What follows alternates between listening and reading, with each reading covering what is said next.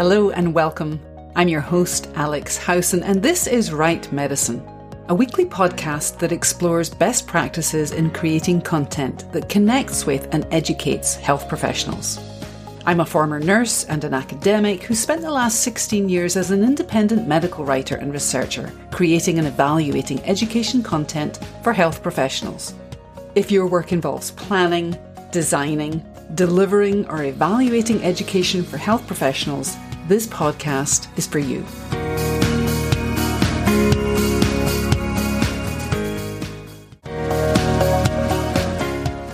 Celebrating its 10th year as the premier online event for CME professionals, CME Palooza will be back in 2023 with its spring and fall events.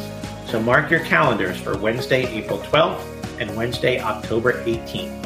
CME Palooza. It's free, it's fun, and it's just plain fantastic.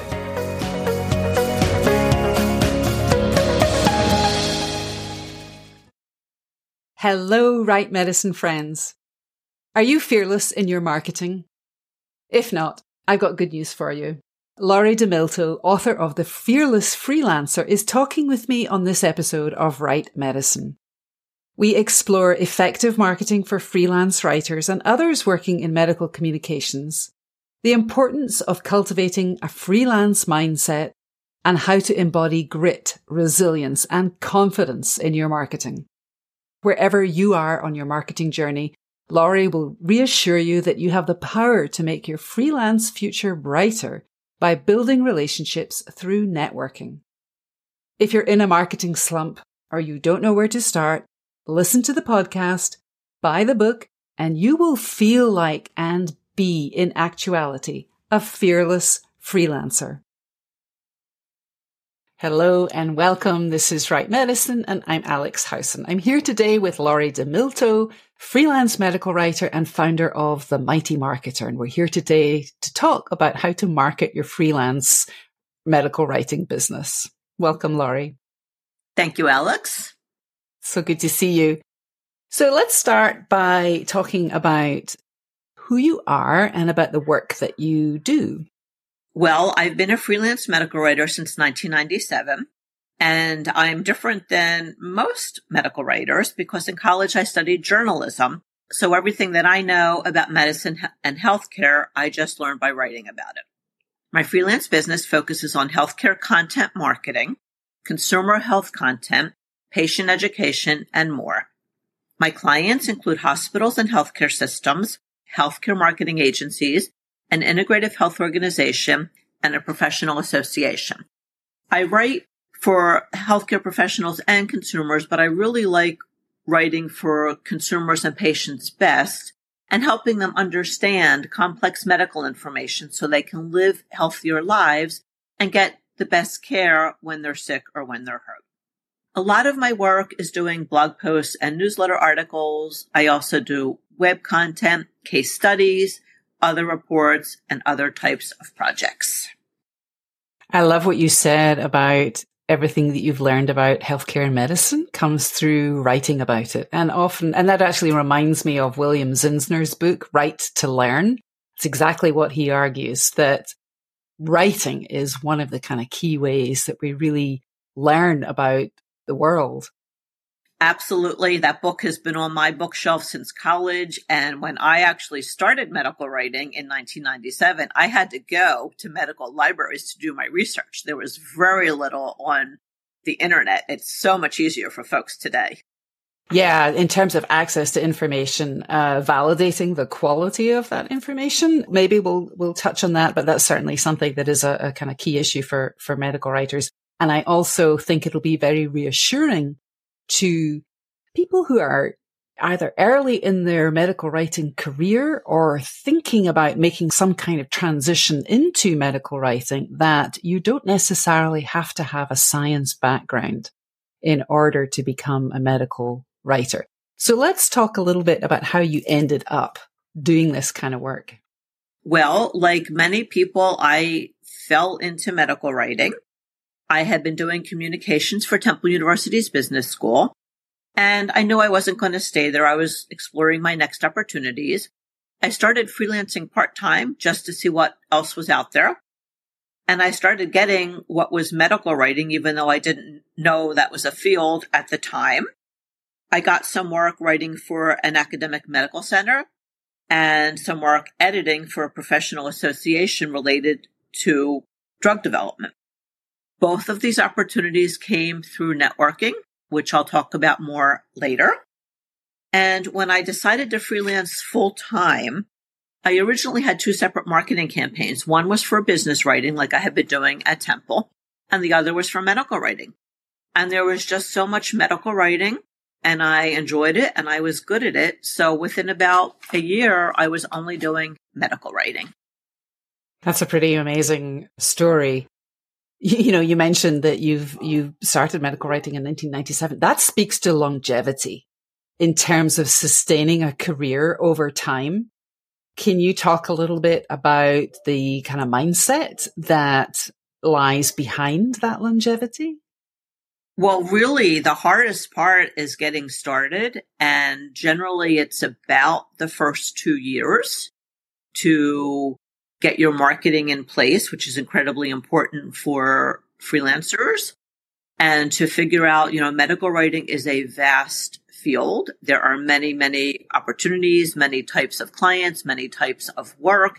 And it takes time to figure out where you fit in that, what you like to do, what clients will hire you to do. After about 2 years, then you can kind of start to look at your business and see, are you doing the type of work that you want to do? Are there other types of work that you may want to do? Like, what you teach folks about CME, incredibly important because people often do not know about the different types of medical writing.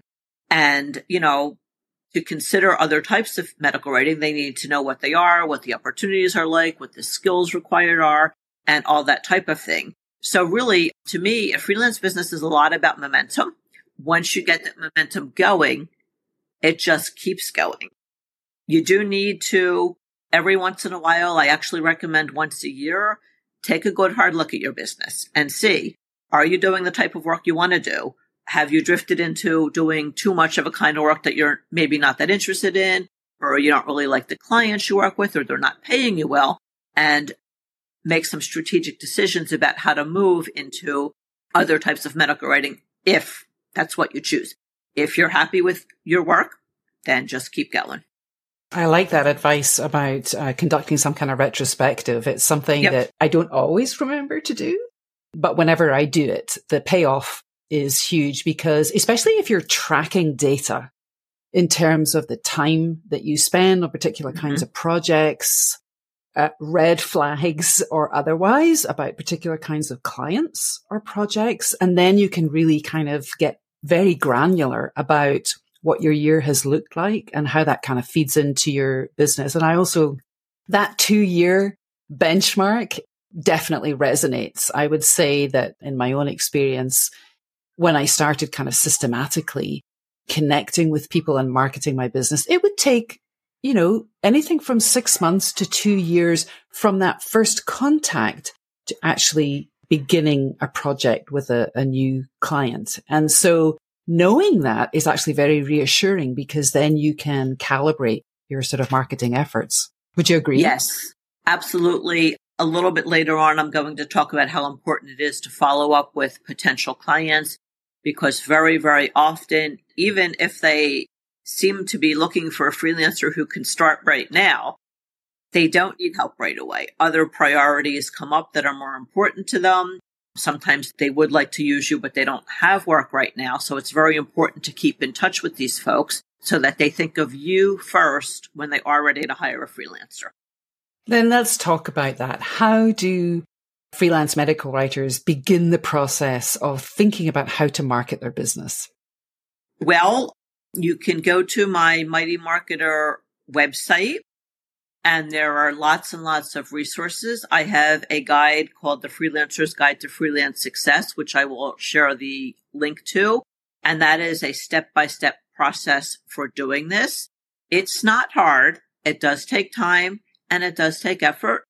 But if you know what to do, which my content will show you, then it isn't hard to do. And I always tell the medical writers who are more, scientific and clinical. You guys are a lot smarter than me. So if I can learn to write about health and medicine, you can learn to market your business. I think you do yourself a disservice there, because the flip side of that is that often when you come from a science or a clinical background, you don't necessarily, it takes a while to get into the communication mindset and to write in a way that really kind of resonates with your audience. So we all bring a different, set of skills to this process. So we'll definitely make sure to put that resource in the show notes. You touched on networking, and I know that you are a huge proponent of using LinkedIn as a marketing tool. So do you want to start with LinkedIn first in terms of what you see as being effective about this particular tool? LinkedIn is incredibly important these days for freelance medical writers. Many people think that it's a waste of time. And if you use it right, it is not. Clients are searching for freelance medical writers on LinkedIn. They're also using it to check us out if they hear about us. So say somebody refers you to the client, they're not going to just call you. They're going to want to know something about you first. And the first place they're going to go is to your LinkedIn profile. Even if you have a website, they're usually going to go to LinkedIn first. If you meet a potential client through networking, again, before they consider hiring you, they're going to want to go check you out and go to your LinkedIn profile. And colleagues also use LinkedIn before referring work. I hear about lots and lots of freelance opportunities that either aren't right for me or I'm too busy to take on. And I always want to refer them to other freelancers. And the first thing I do is go on LinkedIn. If I don't like what I see, if the person's profile isn't professional and well written, then I will move on to other freelancers because it's a reflection on my reputation when I refer somebody. And clients do the same thing. I do a survey every 2 years about how freelancers market their services. And the last one was 2021. 68% of the freelancers who use LinkedIn said that it's important or very important in getting clients. And I started that survey in 2017. And the numbers have been going up since then. There's also a lot of other benefits of being on LinkedIn. You build your network. It's great for deepening relationships with people who you already know. You can meet new people. It's a little harder to build relationships just on LinkedIn, but you can do it. And you do meet some interesting people. I have colleagues from other parts of the world who I would never have met if it wasn't for LinkedIn. And if you follow the right people, then you will learn things that will help you run your freelance business better. You can also do research on potential clients and identify the right contact person if you have an organization that you want to work with. And very often it's really hard to figure out who's the right person to reach out to. But with LinkedIn, you can either find the right person or somebody who's close enough that they will send it to the right person if your marketing is professional and they use freelancers. So I want to dig into that a little bit and kind of backtrack to networking as well. You mentioned your survey and 68% say that LinkedIn is important to them. What about the other 32%? What are they doing? Is that arithmetic, right? 68 plus 32, I can't add. I actually think that is right, even though math is not my strong suit either. A lot of freelancers don't know much about marketing and they just don't understand how important LinkedIn is, so they're not active on it. Mm-hmm. They don't have an optimized profile and they don't spend a little bit of time on LinkedIn. They don't have a strong, relevant network. So let's talk about the LinkedIn profile first, and then kind of go back to other kinds of networking or the importance of networking and what that does for you as a freelance writer. Where should new to the field medical writers start, regardless of what kind of medical writing they're doing, but obviously also including continuing medical education and continuing education? Where should they start when they're setting up a LinkedIn profile? Well, the good news is that there are some very simple things that you can do to rank higher in search results and to impress clients when they're looking for a freelancer and colleagues who may want to refer work to you. The first is use the term freelance medical writer in your profile headline and in about, because that is what clients search for. They don't search for business owner. They don't search for sole proprietor. They search for freelance medical writer. Including freelance is really important because if you just say medical writer, then the people who say freelance medical writer in their headlines are going to rank higher than you in search results. And clients are really, really busy, so they are not going to keep digging down through the search results to find you. Number 2, develop a complete profile. This is a LinkedIn term, and I'll explain what that means in a minute. Only 51% of LinkedIn users have a complete profile. So just by doing this, you'll outrank almost half of all members, and it's very easy. You need to include your industry and location, a profile photo, a current position under experience, and for freelancers, your current position is freelance medical writer. 2 past positions, your education, and at least 3 skills. Now, you also need to include at least 50 connections. That's not really part of a profile, but LinkedIn does consider it part of a complete profile, so you need that. You only have 3 seconds to impress people on LinkedIn, according to Melanie Dodaro, who is a LinkedIn expert and the owner of Top Dog Social Media. Oh, she's great. I love her. Yeah, she's wonderful. Yeah. Very practical, very down to earth. Great blog. And funny. Yeah. So when your headline comes up in search results or a client looks at your profile, you need to quickly get and keep their attention. And that's actually true for all marketing because clients are busy. And if you don't appeal to them right away, they're going to move on. You do this on LinkedIn by writing what I call a client-focused profile. And that means that you're focusing on the needs of your target clients, which basically just is a fancy marketing term for a group of clients like that you want to work with, like medical communication agencies, medical education agencies, CROs, and then how you meet their needs. Your headline is the most important part of your profile. You need to clearly say what you do and how you help your clients. And you need to use relevant keywords, which we already talked about, freelance, medical writer, editor, and a little bit about your services. LinkedIn has increased the length of the headline. It used to be 120 characters. Now it's 220 characters. You don't need to write a headline that long, and you really shouldn't, because the headlines I've seen that are close to that long are just very dense, and they lose the impact of a shorter, more concise, more relevant headline. But you can go a little bit over 120 if you need a little extra space there. The About section is your second most important part of your profile.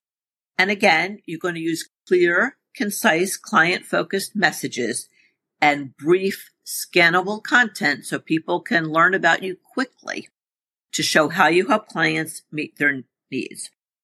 Your LinkedIn profile, especially for those of you who are more clinical and scientific, it's not a resume. It's a marketing tool, and it's social media, so it's got to be conversational and interesting. When people click on your profile, they're going to see about 220 to 270 characters. And if they're using a tablet or a smartphone, it's about 102 to 167 characters. So you really want to focus on the beginning of About, build on your headline, and offer a clear, concise, client-focused message.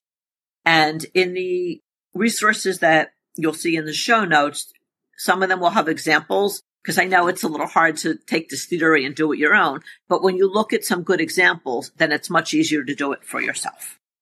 So after the beginning of About, briefly summarize your services and your relevant experience and background. Relevant means what's going to be relevant to your target clients, not to you. Continue to use the keywords that the clients are likely to use to search for a freelancer like you. And you want to include what's called a call to action at the end of About. that tells clients what you want them to do. It can say, call or email, visit my website, connect on LinkedIn, or any combination of these. To make your profile conversational and easy to scan, use bulleted lists for things like services, therapeutic areas. Use short, active sentences and short paragraphs. I love what you're saying about, well, there's a couple of things that come across there. One is, the way that you are describing what freelance medical writers should do in putting together their LinkedIn profile speaks very much to getting inside the head of clients and making information accessible in a way that they know immediately what they're going to get and what action they're going to be able to take. But in order to do that, you really need to know a little bit about your client market and about what your prospective clients' needs are. Do you find that this is something that, people who are working freelance are able to do, or do they need support and some kind of, a particular skill set in order to be able to do that? Most freelancers have no clue about this, and it's not their fault. We learn to be writers or editors. We learn about medicine and healthcare, but we don't have an opportunity to learn about marketing. But looking at it from the perspective of the client and what they need is the most important thing that you can do in your marketing. They don't care if you say, I am a neuroscientist. You have to explain why being a neuroscientist helps you help them. And it's really, you do not need for your marketing a detailed understanding of your target markets. You just need enough. There are some basic client needs. What I call the overarching client need is make my life easier. Essentially, that's what they hire freelancers to do, make their lives easier.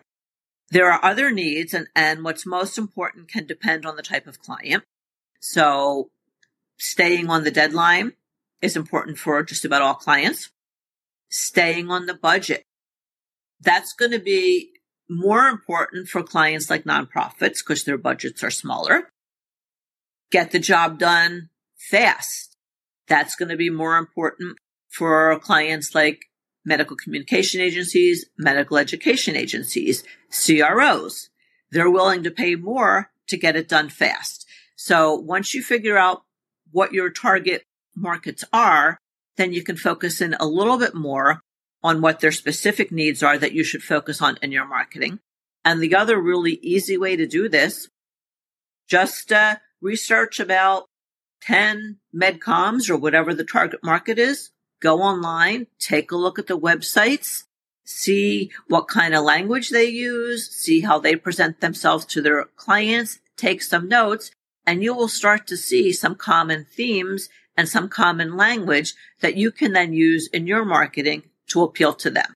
That's the goal. When a client looks at your LinkedIn profile or your website, you want them to say, yes, this freelancer gets me and they can do what I need them to do.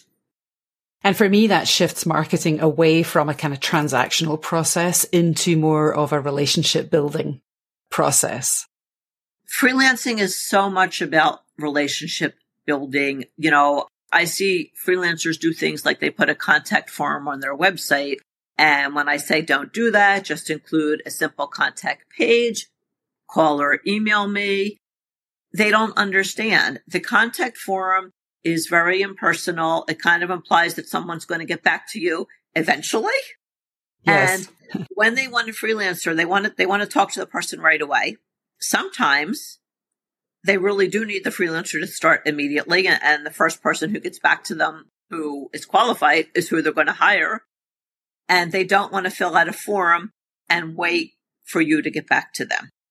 Right. It's a real kind of barrier to creating that relationship. Hello, Right Medicine listener. Are you ready to level up your needs assessment writing strategy? If you're a writer, perhaps you've heard that writing needs assessments is a great way to break into CME, but you've never seen an example of a needs assessment because they're often proprietary and you don't know where to start. Well, Next Level Needs Assessments has you covered. In this 6-week program, you'll learn how to write lean, agile needs assessments with the help of deliberate practice, peer-to-peer discussion, and expert feedback. You'll learn how to identify clinical practice gaps, craft actionable learning objectives, describe anticipated learning outcomes and behaviour changes, and draft a needs assessment based on course materials. At the end of the course, you'll have a needs assessment for your portfolio. The fall 2022 cohort of students called this programme the best medical writing course they'd taken. They loved the interactivity and feedback. They used the sample needs assessment they created to win business and said the programme exceeded their expectations.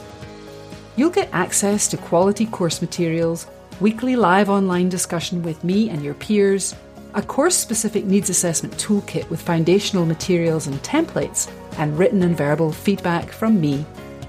The programme's open for enrolment with an early bird discount that expires on January the 27th. There's a link in the show notes with more information.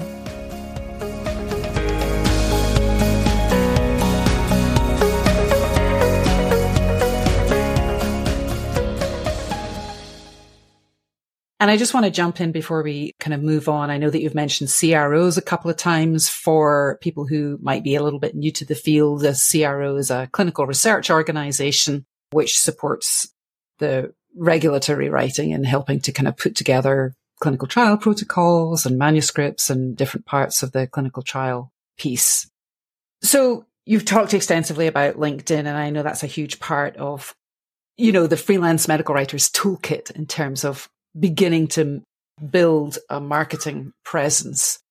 What's the power of networking? What do you see as the kind of value of networking on a broader scale? Networking is incredibly important for freelancers. I mentioned that how I got my start in medical writing and my early work came through networking. And I know a lot of other medical writers who got their early work through networking. It's the easiest way to build your freelance business. You want to build a strategic network made up mostly of what I call freelance friends, and I'll explain that in a few minutes, and colleagues from professional associations who aren't freelancers. There could be other people in your network, people who are working in medical communications and related fields, and colleagues from school or other people you know. Professional associations are the best and easiest way to build your network because that's where you're going to find both potential clients and other freelancers who can help you build your business and give you referrals to clients. All freelance medical writers should join and be active in AMWA, which really helped me build my freelance business. For CME, there's the Alliance for Continuing Education in the Health Professions, and there's other professional associations too, depending on the type of work that you do. LinkedIn, as I've said, is somewhat helpful for networking. You can meet people there, but you do have to put more time and effort into building relationships on LinkedIn than you would if you meet somebody in person. For me, I really like LinkedIn for staying in touch and building relationships with people who I've met, although I have met some people who I never otherwise would have met on LinkedIn. So that's the where to network. Now let's talk about how to network and what not to do. Oh, that's great. I was just going to ask, how often should people be on LinkedIn? Every day, every week? What should they do when they get there? Well, LinkedIn, you really don't need to spend a lot of time or effort on LinkedIn. You want to build your network, and initially building it, that will take a little bit of time, and you should set aside whatever amount of time you find reasonable, 30 minutes twice a week or 1 hour once a week, whatever works for you is fine. But other than that, once you have your network mostly built, although you'll always be continuing to build it, you want to aim for 500 relevant connections, and they're the same type of people I talked about in your strategic network. Go on LinkedIn 2 to 3 times a day. Take a look at your feed, and that's what comes up when you open LinkedIn, and comment on a few relevant posts by relevant people. If you're not connected with them, invite them to connect with you. Once you get comfortable on LinkedIn, then do your own posts once a week, once every 2 weeks to start. And doing posts really is not hard. If you take a look at my posts and Alex's posts, you'll get some ideas on what to do. It's as simple as finding a piece of content that's already online that you think would be useful to your network. And then you write a little summary about why you think it's useful to them. You include the link. And then LinkedIn will include an image if the content has an image, and they'll include the link in the image. Very, very easy. Doesn't take long at all. Respond to every comment that people make, because that's a great way to help build your network with people you already know. And also some of the people who comment won't be part of your network, and you can invite them to then join your network. So really, it's not complicated. It's not hard. And once you have your profile and most of your network built, it doesn't take long. I'd say 10 minutes a day, most days of the week. I'll be honest, I am pretty active on LinkedIn, but some days I'm just slammed with client work and I may miss a couple days. It's fine. Yeah, it's interesting, Laurie. I've personally noticed that, over time, it definitely gets easier to be present on LinkedIn because it becomes, or the way I kind of think of it, it becomes much more of a kind of ongoing conversation that you're having with people. And, and different people join in at different times and take the conversation in a different direction. And so it becomes easier to kind of start your own conversation, which is what you're really doing when you create your own LinkedIn post, because you have a much clearer sense of who you're talking with. And there's going to be other people who are going to join the party.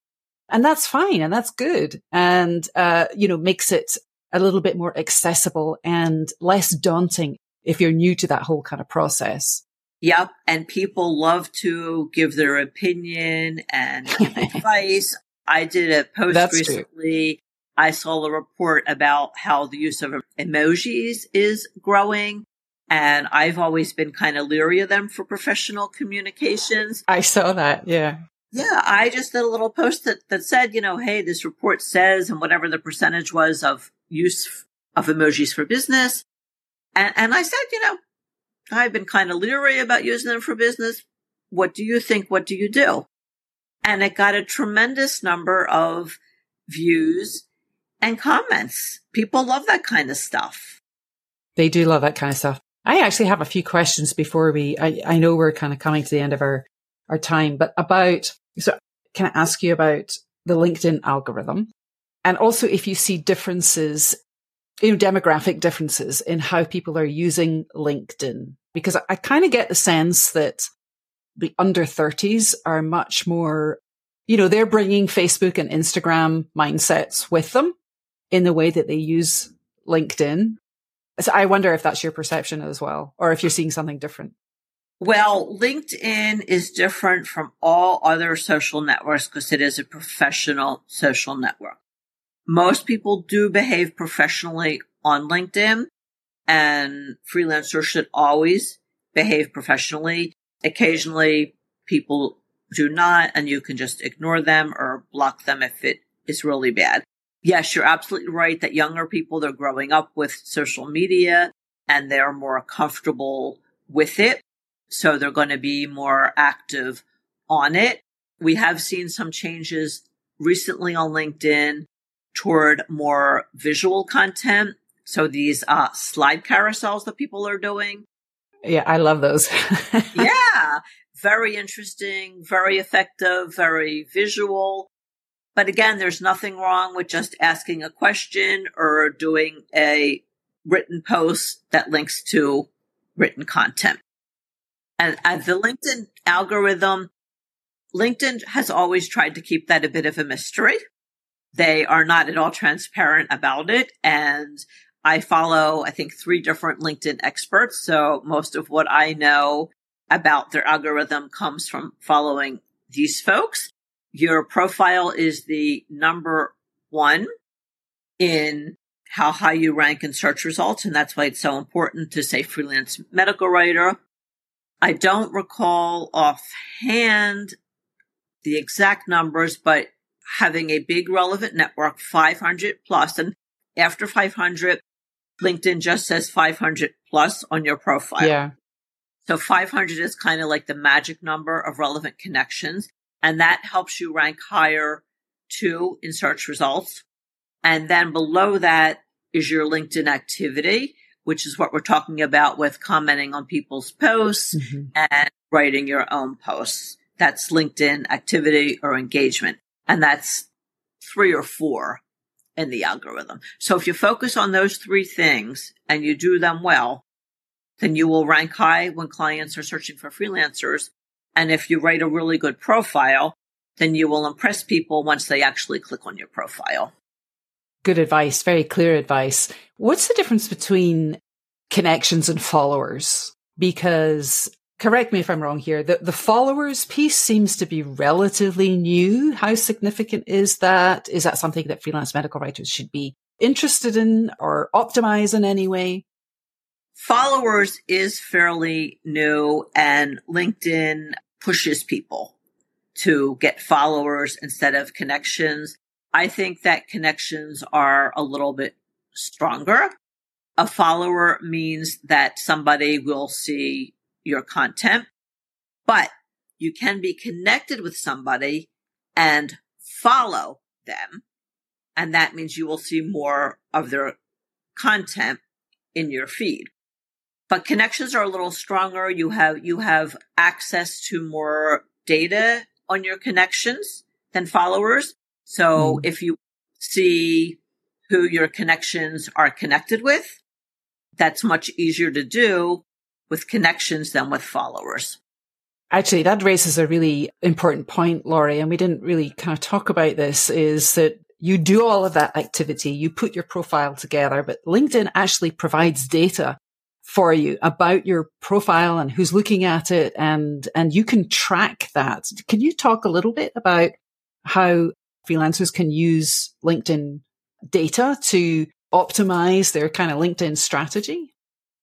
Yeah, LinkedIn will give you data and they will send you notifications unless you turn it off about the number of people who are viewing your profile. And then if you just click on that link, it will take you to a page where you can see some data, such as the number of views you've had. I think it's like for the past week. And you can see who's viewed your profile if the person hasn't turned that off. If not, it'll just say so-and-so in the pharma industry without giving you the person's name. You can see the job titles of the type of people who are searching for you. And you can see some of the keywords that they are searching for. So it is useful to take a look at that and optimize your profile that way. One strategy, if you see somebody who could be a potential client who has looked at your profile, but the person has not contacted you, send them a message on LinkedIn. Hey, I notice you checked out my profile. I think XYZ company does wonderful work. If you need freelance help, I'd be glad to have a chat with you about it. And I know freelancers who have gotten work by doing this, because again, we're getting back to clients being incredibly busy. So even though they checked out your profile and maybe they would like to contact you, they got pulled in other directions. And without that reminder from you, by the time they are ready to find a freelancer, they may have heard about somebody else and forgotten about you. And for people who think that they find it hard to get over that kind of mindset of, am I being a pest? Is it really irritating when you follow up on these kinds of things? I mean, certainly my experience, and I want to hear what you have to say about this, is that, clients are on LinkedIn because that's where the marketplace is. And they are on LinkedIn because, they want to be able to work with freelance medical writers or some other kind of freelance category. And so when you follow up with them, even if it's somebody who's checked out your profile and you haven't previously had a connection, when you follow up with them, most people are really kind of receptive to at least having some kind of preliminary exchange of information. As long as you are polite and professional. Absolutely. And if they're really not interested, they just won't get back to you. You don't want to follow up with somebody too many times because after a certain point, you are becoming a pest. But in general, clients do want to hear from you, particularly if you say you've had a conversation with somebody and it seems like they do want to hire you, and either they didn't hire you right away or they said they would have freelance needs in the future. You definitely want to follow up with those folks at least a few times a year to remind them that you're still interested, so that when they are ready to hire a freelancer, they will think of you first.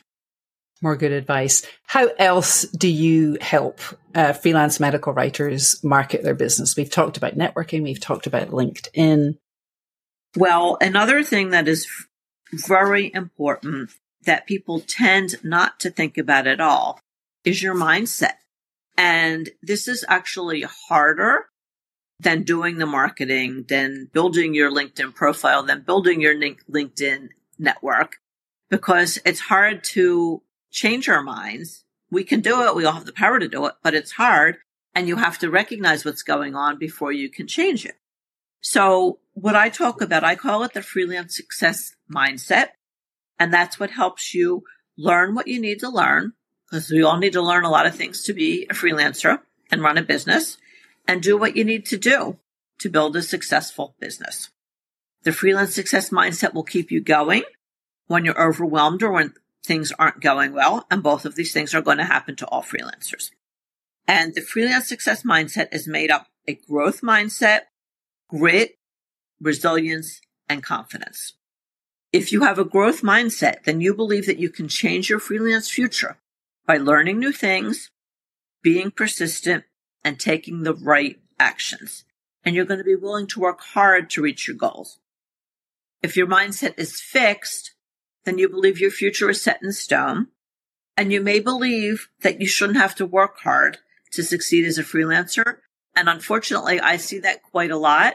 Setting up your freelance writing shingle, clients aren't going to fall into your lap. There's a lot involved in running a successful freelance business. It's not the field of dreams. No, it is not. Grit and resilience will help you develop a growth mindset, and you can build these too. Grit is having the perseverance and passion to stick with your long-term goals until you reach them. It means carrying on even when you make mistakes or don't feel like you're making progress. And Angela Duckworth, she's a researcher at the University of Pennsylvania and author of the New York Times bestseller, Grit, The Power of Passion and Perseverance. Her research shows that 70% of what we achieve is based on grit, only 30% on how smart you are. And that alone shows how incredibly important it is to have the freelance success mindset. Resilience helps us when bad things happen, like a recession or not getting a client you really wanted to work with. It's the ability to meet adversity heads on, adapt, bounce back, and keep trying. And most people are not born resilient. It's something we learn over time. Mm-hmm. If you consider adversity a challenge, but you deal with it, you'll become more resilient. If you consider it a threat, you become less resilient. So I'm going to give you 3 easy ways to help enhance or build a growth mindset, grit, and resilience. Number 1, be positive. A negative attitude zaps your energy, and people don't want to be around negative people. Believe in yourself and your ability to turn the challenges you're facing into opportunities. You do have the power to make your freelance future brighter. Number 2, take action. Each action you complete is a small win. An action can be as easy and small as inviting 3 other medical writers to join your LinkedIn network, responding to discussions on AMWA Engage, which is their social network, or learning more about opportunities in medical writing, such as taking Alex's CME clinic or workshop. Each small win builds your confidence and motivates you to keep taking actions. And number 3, create a strong supportive network. You don't have to, and you shouldn't try to build your freelance business on your own. It's so much easier when you have a network of positive people to help you. Freelance friends are an especially important part of this. When you start out as a freelancer, and usually for at least the first few years, sometimes more for some people or in some situations, when something bad happens, you think that it only happened to you and that it's your fault. And most of the time, it's something that is common, and most of the time, it's not your fault. So say that you attracted a client you really want to work with. You had a Zoom meeting, you thought it went well, and it sounded like the client was ready to hire you. Then you don't hear from them again. A few weeks later, you follow up politely and professionally with no response. About a month later, you follow up again. They don't get back to you. So now you're thinking that you probably did something wrong, and you're worrying about what it was so you don't do it again. And if you're a new freelancer, maybe you don't want to do more marketing or talk to other clients because you're afraid you'll make the same mistake again. Then you call or email or have a Zoom meeting with a freelance friend who's been freelancing for a while. And she tells you that what happened is common. Often clients say they need freelance help right away, but they have other priorities. That client may yet hire you if you follow up, as we've talked about. And if they don't, there are always lots of other great clients out there. Most likely you did not do anything wrong. But if you did, you will learn to do better. And as you talk to more potential clients, it will become easier for you. I was always very good at the behind the scenes marketing of a freelance business, but it took me quite a few years to actually get comfortable having like a conversation or a meeting with a potential client. And it just comes with time and experience. Your freelance friends can help you with lots of things, including running your freelance business, handling difficult clients, which we all have to deal with, deciding whether a freelance opportunity is right for you, and setting the price for a project or evaluating the fee a client is offering. And this can be a very, very difficult part of freelancing, especially when you're fairly new. Once you have built trusting relationships, then your freelance friends are a great source of referrals. And that group of freelance friends doesn't have to be big in order to get the kind of support that you need to cultivate that growth mindset, to ensure that you can stay gritty in the work that you're doing and sustain resilience over the long term. Absolutely. And AMWA is a great way. I think probably all of my freelance friends are people who I've met from AMWA. Members are generally very friendly and supportive and helpful. As you are, Laurie DeMilto, mighty marketer, thank you for sharing all of your wisdom and insights with listeners of Right Medicine. I'm happy to do that, Alex. There's no reason for each freelancer to try to figure out how to do all this stuff on their own, because there is a tremendous amount to learn. And having some resources and finding some experts who can help you with different parts of your freelance business and learning about different opportunities in medical writing, it's just absolutely invaluable, and it can save you so much time and energy and agony, frankly.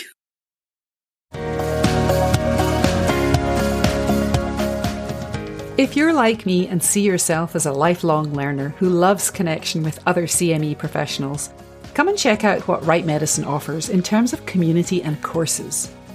And I'd love to hear from you what you're interested in learning more about on the podcast. And if you like the podcast or a particular episode, consider writing a review on Apple Podcasts or share with your colleagues and peers. There's a link in the show notes to help you do all of these things. See you next time.